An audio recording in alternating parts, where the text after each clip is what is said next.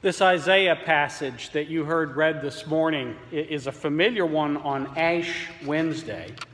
And of course, the tie to the story about the woman bent over, crippled by an ailment, has to do with that tie to Sabbath that Isaiah talks about.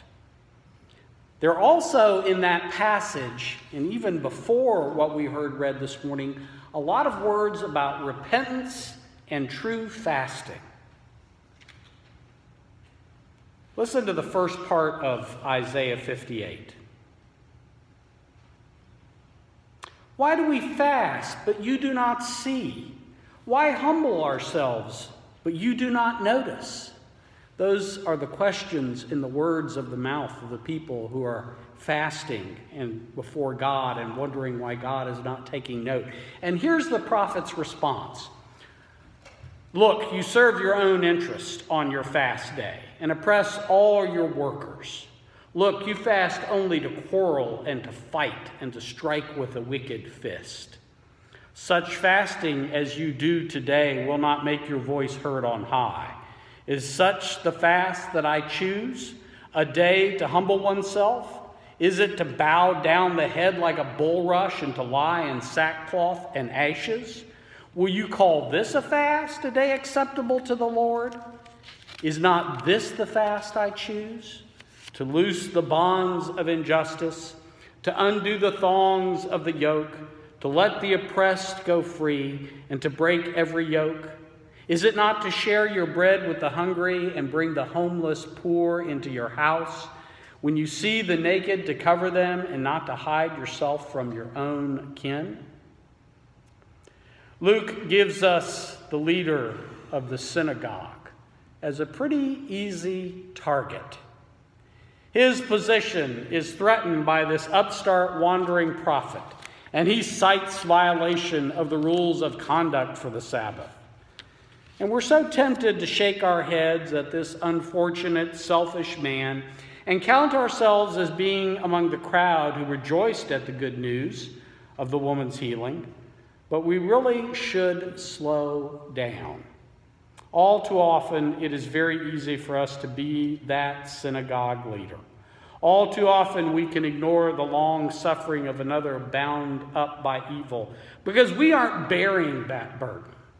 All too often, we can be the one who, having witnessed a miracle of deliverance, ridicules it, dismisses it, or outright condemns it because it transgressed what we thought were appropriate rules of behavior. Our culture, it thrives on the quick condemnation of others. We view the lives of others at their most vulnerable through the lens of social media and television, and we rush to judgment. That man wouldn't be in the shape he was in if he just stayed away from drugs. That child who is struggling in school, that child probably plays way too many video games. Those people at the border wouldn't be arrested if they just stayed in their own country. Isaiah called on God's people to lift the burdens of those who were suffering. When we condemn others, even from a distance, even from just a social media comment, we add weight to their burdens and forge more chains that bind them. We may be familiar with the German word for gaining pleasure at the suffering of others, Schadenfreude. It turns out that that's such a common reaction that many languages have a word like this.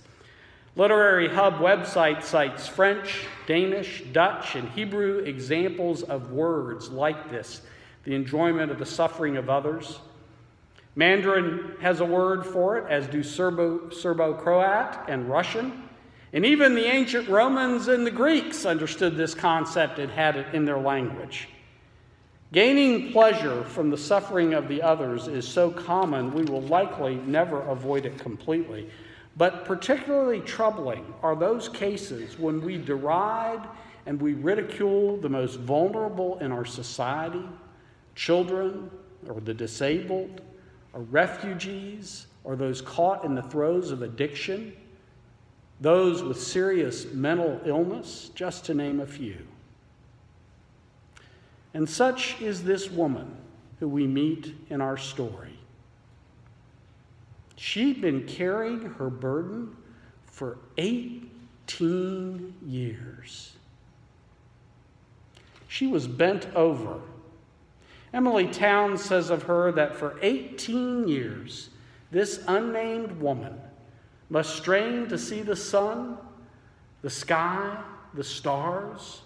For 18 years, she has become accustomed to looking down or just slightly ahead, but never upward without difficulty. For 18 years, her world had been one of turning from side to side to see what those who stood upright can see with just a glance. We know the synagogue's leaders' feelings, but how did the congregation members view her? Jesus' response to the disapproval of the leader is fascinating because he doesn't address the singular. It's plural. Hypocrites. He is speaking to every person there and calling them all hypocrites for regularly worshiping and yet doing nothing to help this woman. Calls to mind our reaction to suffering, one of our other reactions. If we don't take pleasure in it, then we ignore it. Because if we ignore it, we can avoid doing anything about it.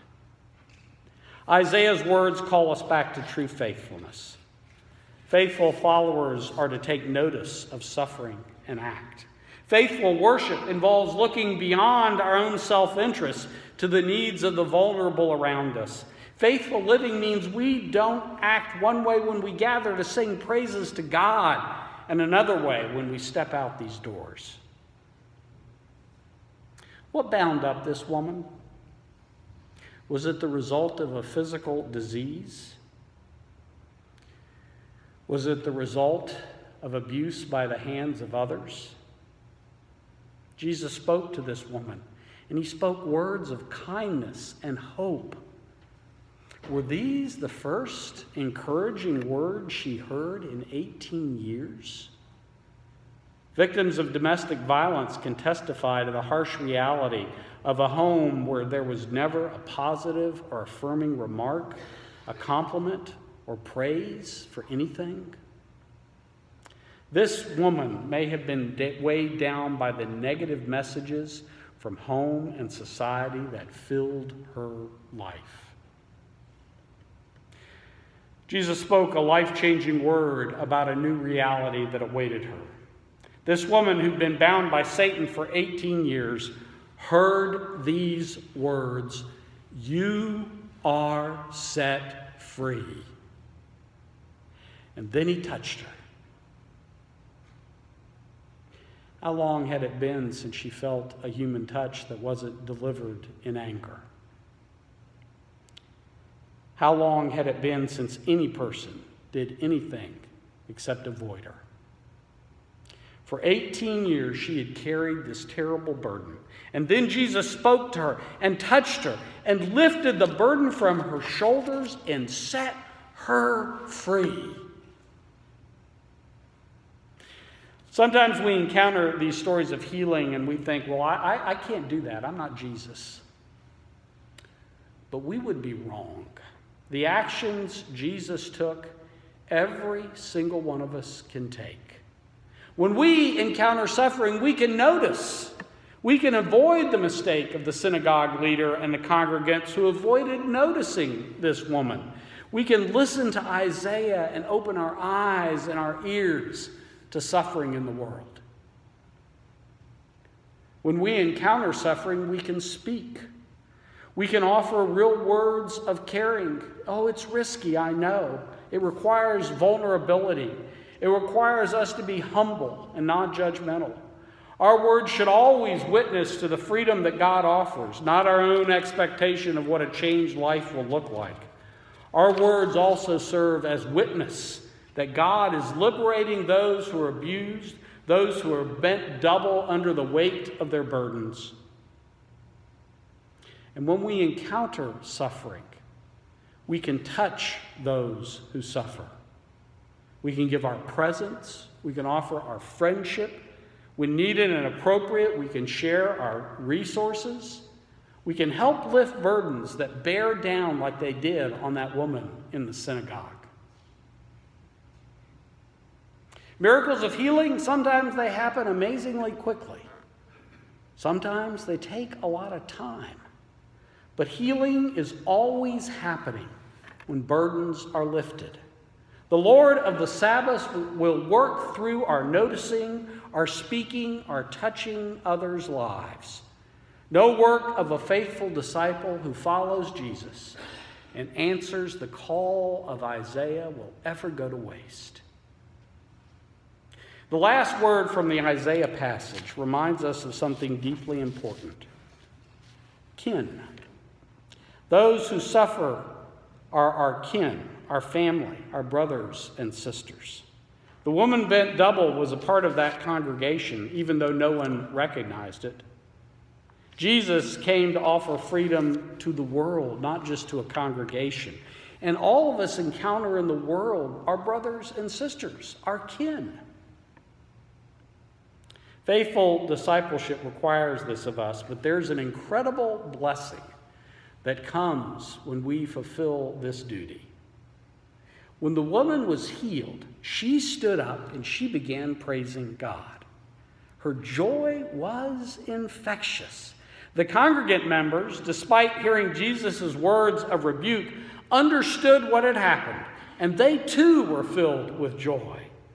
When we notice suffering, when we speak God's words of hope, when we reach and touch those who are hurting, when burdens are lifted, joy erupts in front of us and spreads. The challenge is certainly large. There's lots of suffering in the world, and that's one reason sometimes we try to just shut it out. But God will guide each of us to where we need to be to lift burdens. The Spirit will show us the person who needs our help. It may be a challenging situation, but the Spirit will guide us.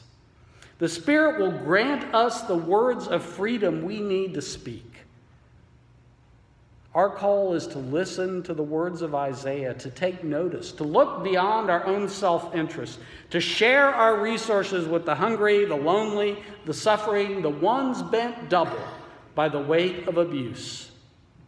We can do what Jesus did, and we will see those delivered rejoicing when their burdens are lifted. Amen.